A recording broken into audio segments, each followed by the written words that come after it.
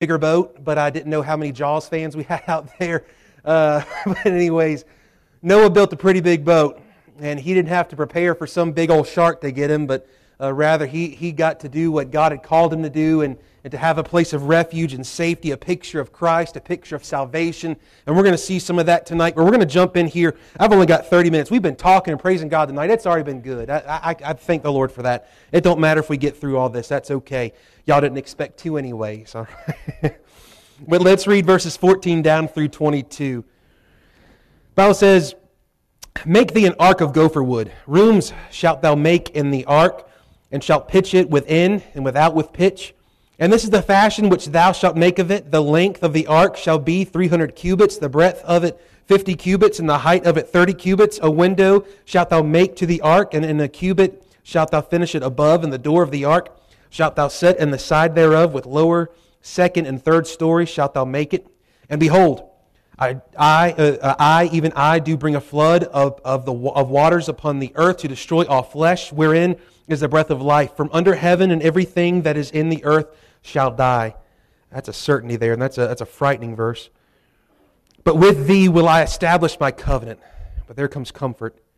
"And thou shalt come into the ark, thou and thy sons and thy wife and thy sons' wives with thee.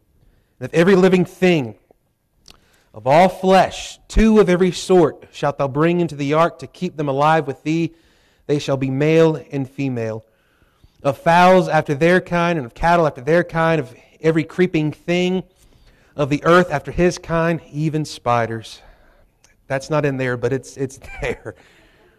"2 of every sort shall thou come unto thee to keep them alive, and take thou unto thee of all food that is eaten, and thou shalt gather it to thee, and it shall be for food for thee. Thus did Noah."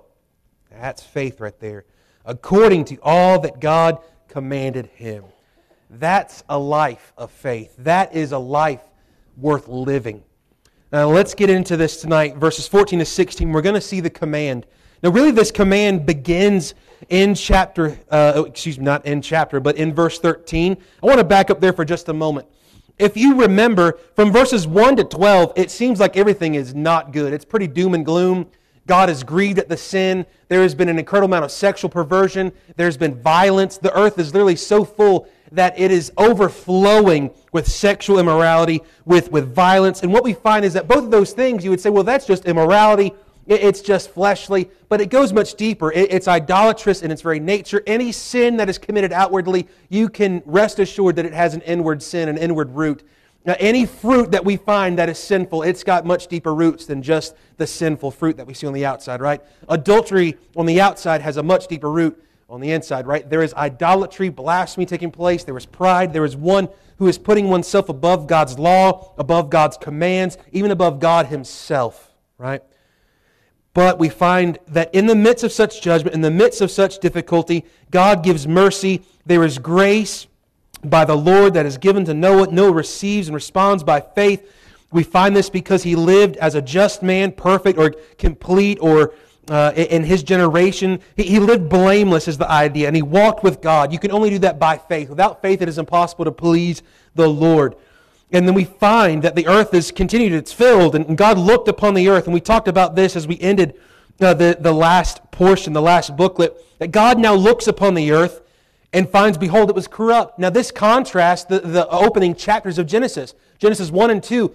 After each day, God looked, He saw, and behold, it was good. Right? And now here, God looks, He sees, and behold, it's not good. Matter of fact, it's worse than not good. It's wicked. It's corrupt. It's awful. God is getting ready to take the clay and squash it and build afresh and anew.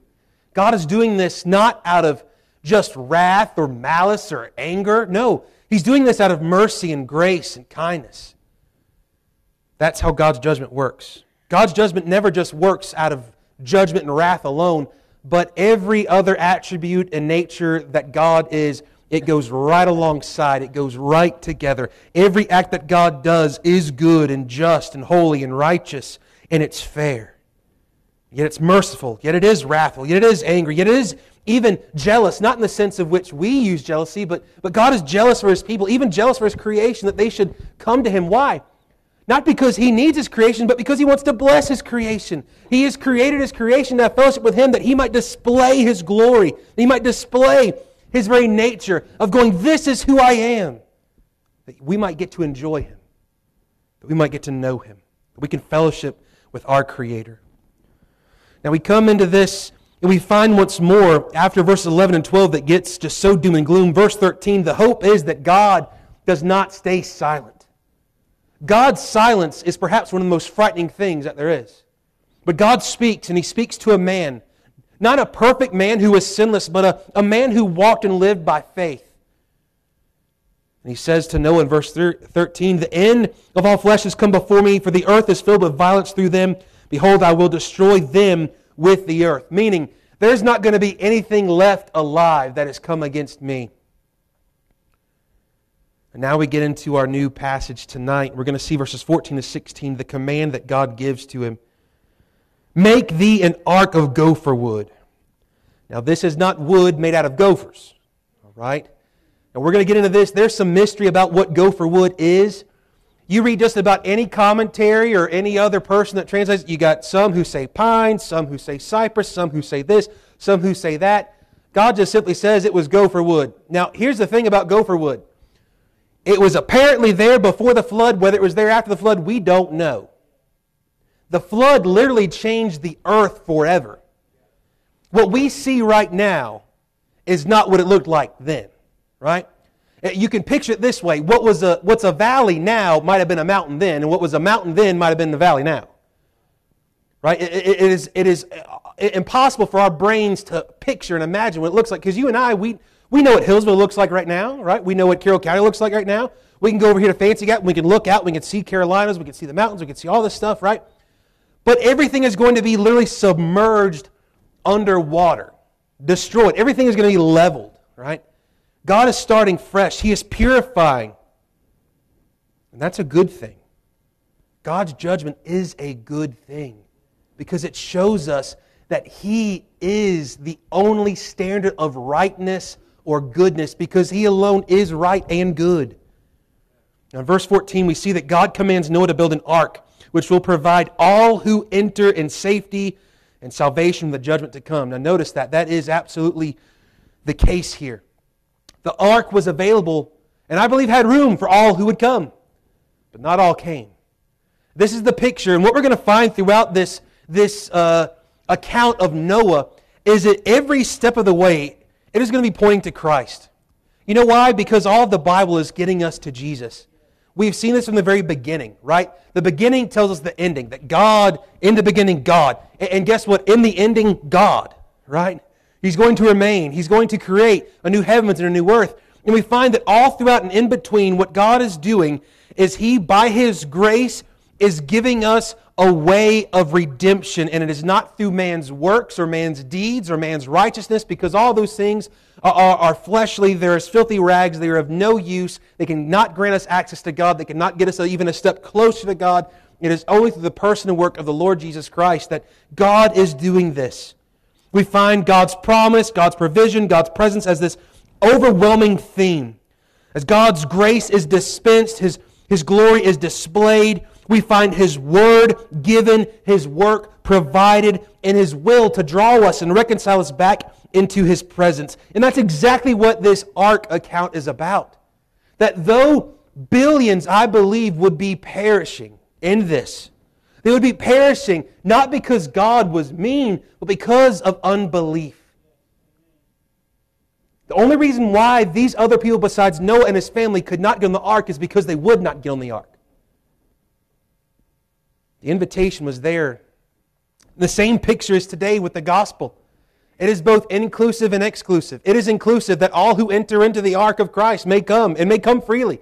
Right? Not even just 2 by 2. If it's just you, you come on, right? God will take care of it. Nevertheless, it is exclusive because you must enter into the ark, and the only entrance is by grace through faith in Christ. You must trust, not in your provision, but it was God that provided the ark. You say, well, I thought Noah built it. He did. God built it through Noah.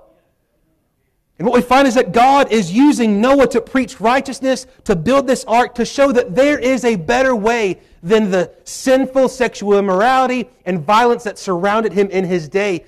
And we look, and I do not believe yet that we are in the days of Noah, but I believe that we are fast approaching. And so what we find is that all around us in our day, we must be preaching the same thing that Noah preached, and that is the inclusive, exclusive gospel, that there is only one way, and you must come, and you can come, but if you don't come, it's not going to be good. The moment that God shuts the door, it's over. That's a frightening thought to think about. One commentator writes about this section. He says, there are important similarities between the story of Noah's building of the ark, the creation account in Genesis 1, and the building of the tabernacle in Exodus 25. Each of these accounts follow a similar pattern of events. 1, God speaks. 2, God commands an action. 3, the action is carried out. 4, according to God's command. These 3 narratives conclude with the making of a blessing, and 2 of them record the making of a divinely ordained covenant.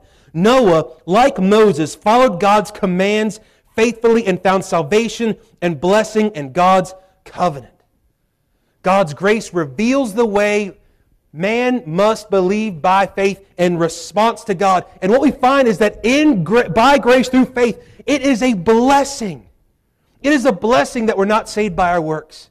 It is a blessing that Noah was not saved by the work of his own hands. You think if anybody could have boasted and said, well, we survived the flood because I built that boat. No, Noah said, it's because of God. God's the one that told me the flood was coming in the first place. Then God was the one that told me to build a boat. Then God was the one that told me how to build a boat. Then God was the one that got the animals to me and said then to me, as we'll get into in chapter 7, you come in. Why? Because God's already there.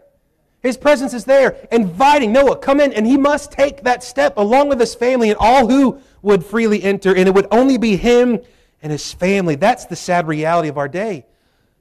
As we get into this, we've got to see here that with these things, from creation to the ark, even to the tabernacle, which would have the Ark of the Covenant, what we find is that all these things are really boiling down to the same thing. It is showing that man cannot save himself, man is separated from God, and that there must be another way that man cannot provide, but that God must provide. And when God provides it, man must then, and man's only hope is to respond by faith to what God has given. That's by grace through faith. It's never not been that way. It will always be that way. No one is saved outside of grace through faith. Now what we find is that all these things, though, show us as well the presence of God, because that has always been the will of God. In creation we find God's presence in the very first verse. In the beginning, God, He's there. He's not just, He didn't poof and then, I think I'll make something. No, He already was there, right? The self-existing, unchanging, unending God creates. And then, what do we find? He creates a man who He, knowing will sin against Him, still dwells and abides with Him and has fellowship with Him and gives him His presence. He gives him His promise. And then when man did sin, He gave him a provision. He made a way that was far greater than fig leaves and a tree to hide behind. He gave him a coat of skin, which certainly shows the implication that God Himself is the one that took life to cover the life of the guilty one. What is that pointing to? Matter of fact, it's not pointing to a what, it's pointing to a who. It's pointing to Christ. How about the tabernacle? What was it a picture of? Man's separation. There was only one that could enter into the Holy of Holies. And he could only do that one time a year, and if he didn't do it the right way, he was going to dead, and they got to drag him out by a rope. That's not good. What does that mean? It means that man was separated, but yet God still said, my presence is available, but you must come my way. And God's way has always been by grace through faith and the shedding of blood, because without the shedding of blood, there is no remission of sins. What did the tabernacle point to? Not a what, but a who. It pointed to Christ. This Bible is about Jesus. It is not about the characters in it. It is about God revealing Himself to man to draw man to Himself, so that one day we can get to a Revelation 21 and 22 where there will be no more curse, and we shall be His people, and He shall be our God, and we shall abide together in His presence forever. That's God's will for your life. It's quite simple. Noah saw this. This is why Noah was a man like one before him, Enoch, who walked with God by faith. Now, the beautiful thing about God saying this to Noah is that while God is ready to judge the wicked, He is also ready to give mercy to those that will receive such by faith. As Sorensen puts it, notwithstanding man's wickedness, God in His mercy had a plan ready to spare Noah and his family. That plan was an ark. God makes a way. God speaks salvation's plan. Who could have planned salvation like God? None. You and I could not have planned it this way. Matter of fact, we would not have planned it this way. Who would have planned salvation for an innocent one to die for the guilty? We wouldn't do it that way, would we? I know how we would do it. We would do it by our own works. And the only ones that would get there are the ones that would meet our standards. This is what's often preached behind many pulpits today, on this side and on this side. And it's sad because God has said, you can't on this side or this side. You must come my way because there was only one way. It's not going to be in this gutter or that gutter. It is going to be by a narrow way. And it is a narrow way. And the only way to go through that narrow way is by grace through faith. The only difference between the narrow way and the broad way is not grace. It's faith. Grace was given and offered, but it was not responded. Therefore, by the flesh, people continued down the broad way or way to destruction. But those that respond to God's grace, to God's revealing of Himself, they respond by faith. They are allowed entrance into the narrow way, and they are kept on the narrow way. God's not going to look down and go, oh, well, they messed up. I'm going to pluck them off the narrow way and place them back onto the broad way. God does not do such. We're saved by His character, not our own. Now, any time that God gives judgment, He has already given instructions, requirements, warnings, and an offer of reconciling. You and I are not so much, right? Praise God that He is God. When we find God's judgment throughout the rest of Genesis, throughout Exodus, Leviticus, Numbers, Deuteronomy, right, all the way through the Old Testament, even in the New Testament, what do we find?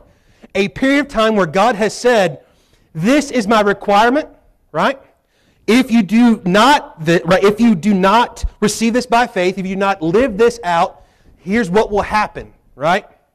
If you stay in this state, this is what then will happen. It's going to get worse. And He continues to give warning. Notice, there's even times in Israel's history where He says, judgment's going to come, but I'm not going to send it for another X amount of years. Why? That's His mercy. That's His long-sufferingness. It's His patience. If anyone should have been impatient or unmerciful, and the only one that would have right to do so would be God Himself. But because God is God and who He is and what He's like, and the only reason why we know that is because He revealed Himself through the Word and through His Son, is that He offers this not just a way of escape, but He lets us know, here's how it's going to be. Here's what's coming. Think about Nineveh. Nineveh was a wicked place. He sends an unwilling man to go to Nineveh. He gets him there, and then he walks in. He says, X amount of days, judgment's coming. You better get right. Now, he probably said it a whole lot better than that. Whether he said it so reluctantly, we don't know. Nevertheless, he preached the word, and guess what? People believed God. Now, Nineveh still later on, you look historically, down the road, apparently judgment still came and the place was wiped out. Nevertheless, in that moment, in that hour, mercy was received. We find that even in Noah's day, the same. We find it in Abraham's day. We find it in Moses. We find it even in our day that God is still yet being patient. You know why the rapture hasn't happened yet? God's patience. You know why you guys and myself are not gone and everyone else is just left here to fend for themselves and just to see what happens? God's patience and mercy. You know why us as Christians who have been rebellious and fleshly are still left alive and allowed to continue to serve Him? God's patience. The reason why I'm here tonight is not because I got to, it's not because I'm paid to. It's God's mercy. It's His patience. I would have been far more impatient with me. I know me. And it's not good most times. I know you too, because you're like me. And that's the great thing, is that God knows you, and He knows you better than you know you, and He still is patient with you. That's who God is. And we can see that even in a passage like this that shows such judgment. I've got 10 minutes left. There's no way this watch is right. Phillips puts it this way. A plan of salvation was to be extended to all. And that's exactly right. That plan, as in all ages, foreshadowed the finished work of Christ. Noah was to build an ark and offer a way of escape from coming wrath to that doomed generation. Let me ask you this. Do you believe that wrath is coming in the future? Do you believe that there's coming a great and terrible day of tribulation on this earth? Right? Not just lowercase tribulations that we face now, but tribulation, literal 7 years, is going to be bad, Antichrist, the whole thing, right? Yes. Might have gotten you confused. It's coming, right?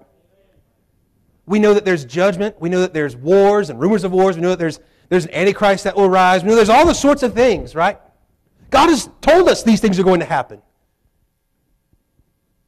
But with that, with all that pronouncement of judgment, with all that hellfire and brimstone that is still, in some cases, in some places, still preached just enough to remind us of what the Bible still says that's coming, and that is coming. Hellfire, brimstone, and then some.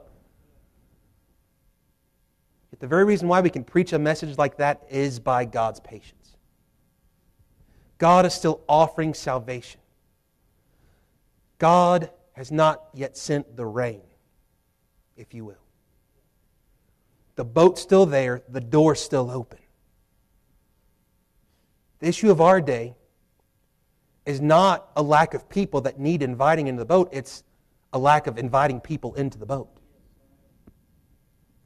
We get angry because of the sexual sin and the violence all around us that we see like God sees, and you and I think that we're just like God is, so therefore we can just say, God has entrusted us, like Noah in these days, to preach righteousness, to live righteously. Both are accomplishing the work of God, which is to draw men to repentance and faith in Him, to enter in freely to the ark of Christ. And if they don't, they will face everything that we have preached about, but it will be much harder and much worse than I could ever preach. But the wonderful thing about God here is He doesn't just say, Noah, make an ark, and leave it at that. What God calls us to, He gives some details. God leads us in this, and He is a God of order. God knew how the boat would be made long before Noah made the boat. He even knew it before He said, let there be light. That's who God is. That's our God. He's all-knowing, all-present, all-powerful. Yet, in the very same sense, what He does is He tells Noah to do this, not because He looks and He goes, oh, well, Noah's a faithful guy, but he's not real academic or intelligent. I got to really nail this down for him. I got to give the instructions, right? If He gave the instructions to us today, you and I would look at it and go, I don't need instructions. I see the parts and pieces, we'll put it together. No, He gives Noah all that he needs to do what He's called Noah to do. We must understand that. What God expects of us, He equips us to do. He enables us to do. He calls Noah and He says, make thee an ark of gopher wood, rooms I shall make in the ark. He goes through this whole thing. He gives him directions. One commentator puts it this way, Noah was exempted from the extermination. He was to build an ark in order that he himself, his family, and the animals might be preserved.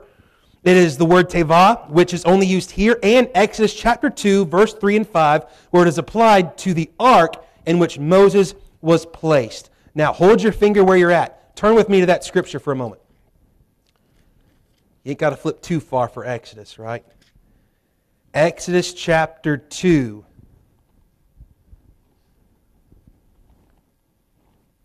Exodus chapter 2 verses, I'll just read verses 1 through 5 while you guys are turning here.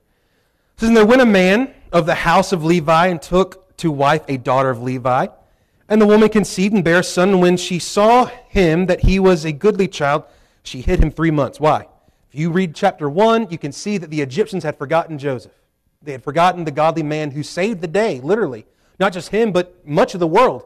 That's what God does with anyone who's willing by faith to simply trust Him. And what man means for evil, God means for good. Never think that your suffering is worthless. God is working through it just as much as you might think the devil is, and even more so because God is the one that brings about its good and His glory through it. And in chapter 1, it gets worse. They're enslaved. Years have passed by, and now because their numbers have increased so much, right, you guys have probably known this already, I just want to help out a little bit. What has happened is now Pharaoh's going, there's too many of them, so we're going to start killing off the baby boys, right? Once you know, abortion and infanticide is nothing new. Killing innocent lives has been going on for a very long time. As a matter of fact, we saw that back in Genesis 4. Here's what happens. She hides him, and when she could no longer hide him... Now, how many of y'all ever had a baby before? Raise your hand. Even if you're a husband or father, all right, we'll go with that too, right? Okay, there we go, all right? Husband's looking, yeah, you had the baby. I was there, saw the kid and everything, right? How long do you think you can hide a baby? They're pretty quiet, aren't they, right? Yeah. All you guys are laughing. Nursery workers are scratching their name off the list, right? By the way, if you want to serve a nursery, see Michelle, all right? We could always use some more workers, all right? Anyways, free plug in there. You can't hide them too long. Why? They make themselves known. But here's what happens. She took for him an ark of bulrushes and daubed it with slime and with pitch. That sounds familiar, doesn't it? It says, and put the child therein, and she laid it in the flags by the river's brink.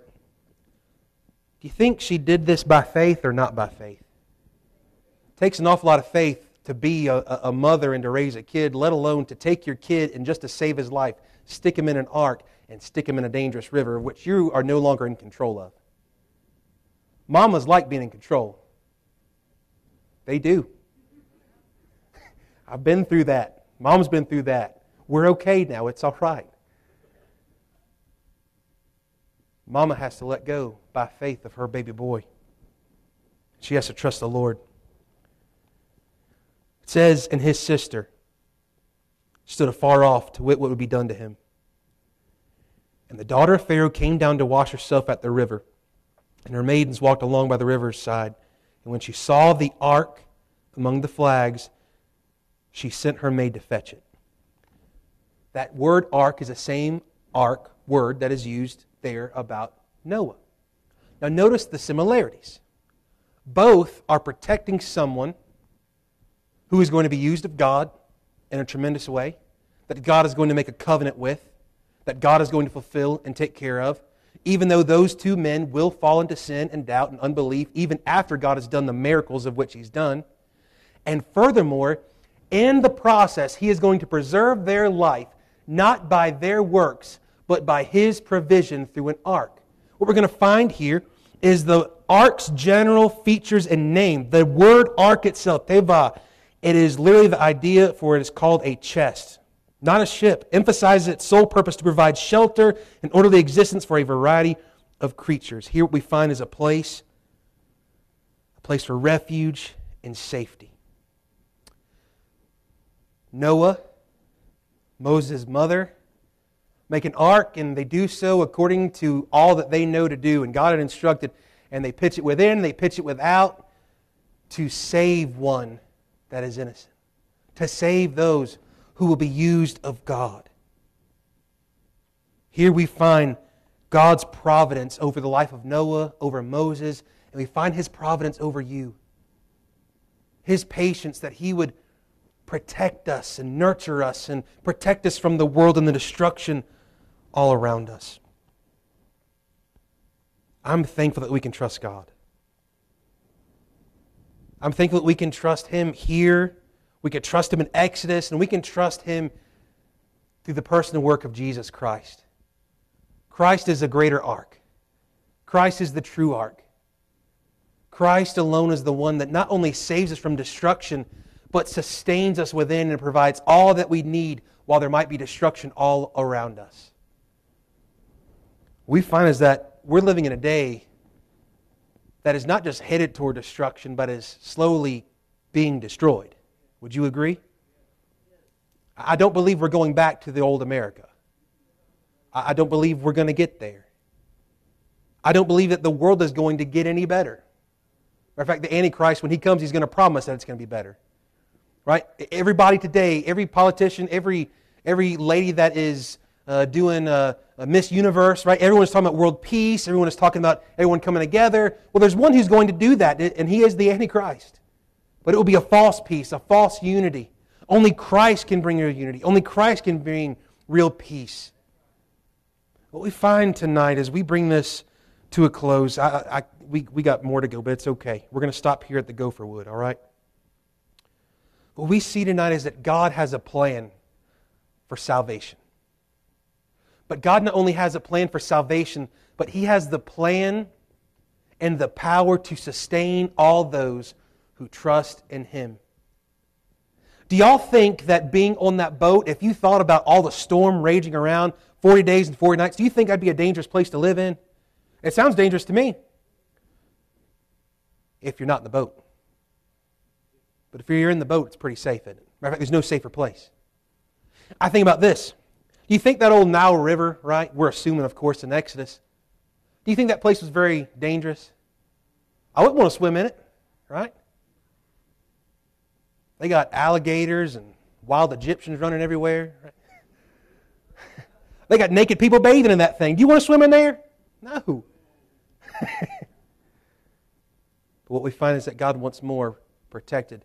The safest place on that river was in the ark that one little boy's mother had made by faith. We find today in our world, if you are in Christ, you are safe, you are secure, but you have a purpose.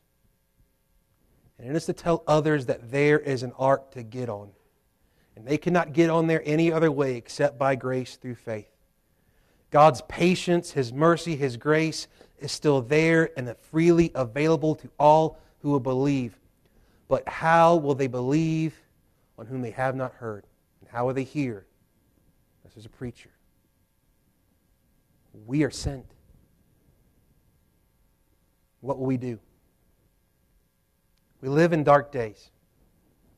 Dark days are coming, even darker than what they are now. Nevertheless, may we not forget tonight that God has entrusted us with this message. That God intends to use us, as imperfect as we are, as unworthy as we are, to tell more imperfect, unworthy people that there is a God who is willing to save them. They must simply believe Christ the ark.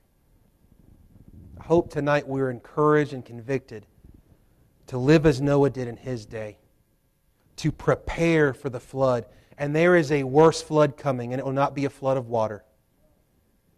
It will be much longer than 40 days and 40 nights.